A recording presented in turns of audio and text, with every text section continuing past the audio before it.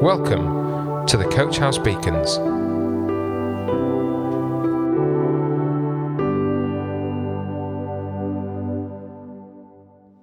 Hello everyone, welcome to today's beacon.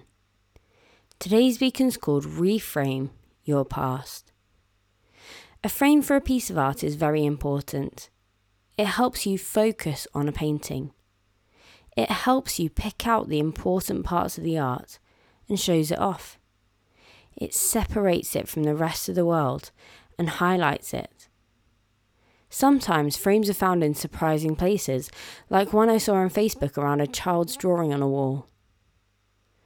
When we think of our past, in the same way we can often focus on the wrong things. Sometimes we think about things we think were good, whether they really were or not. We wish we could go back to them when we're experiencing something difficult. Sometimes we focus on our failures, and that makes us feel really down on ourselves. Sometimes we can see the bad things that have happened to us, and we think, why would God let such a thing happen to me? Why would I go through such suffering? We had someone from Open Doors speak to us on Sunday. He told us all about the suffering that people in some countries are going through, just for being a Christian. They were being killed or imprisoned unjustly. But they kept faith in God, and the churches were growing anyway. More and more people were finding faith, even in what seemed to be an impossible situation. Romans 8 verse 28 says, "And we know that in all things God works for the good of those who love him, who have been called according to his purpose." This was written to people in a church in Rome by Paul.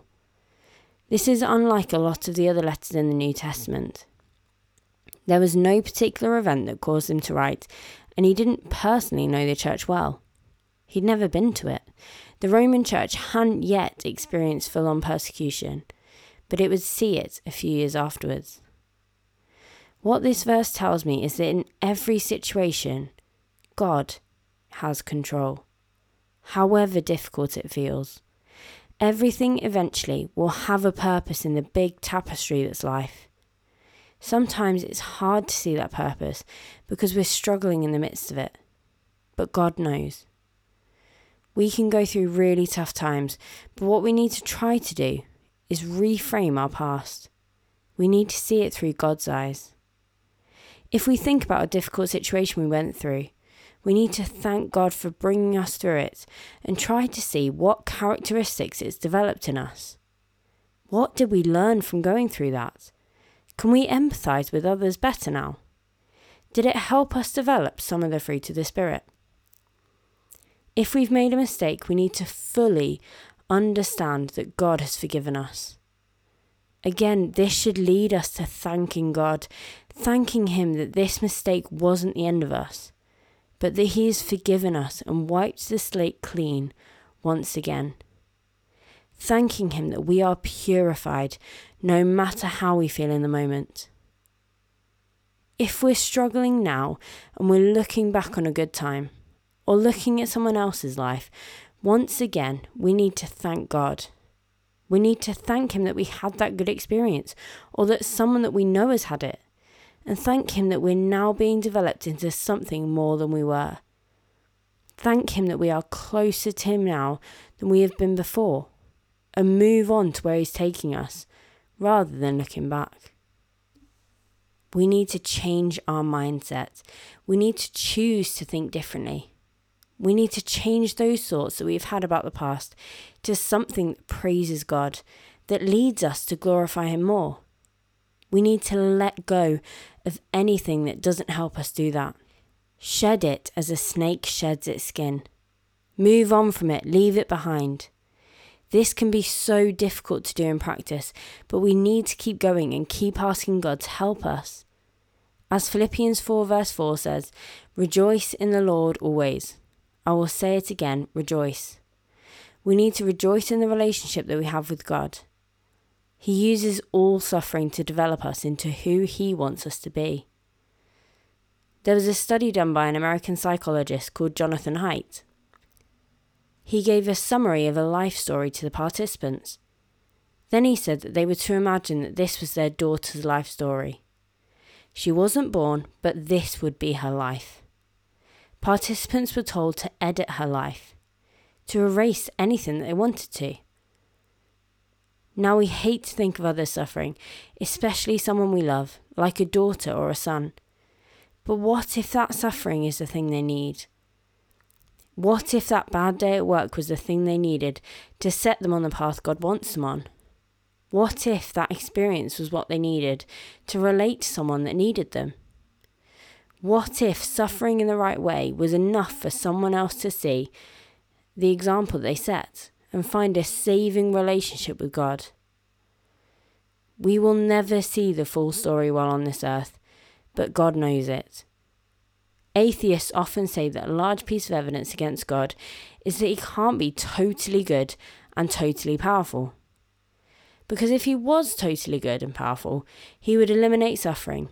And because suffering exists, God is either not totally good or not totally powerful. But what if he knows better than us? What if he knows that suffering is sometimes the best thing, either for us or for his plan as a whole? The final thing we need to remember is that God understands. He has been a human and he can sympathise with all the pains of being a frail human being. He has taken all our sin on himself, so he's felt the shame of wrongs. He knows what it's like to go through the ups and downs in life.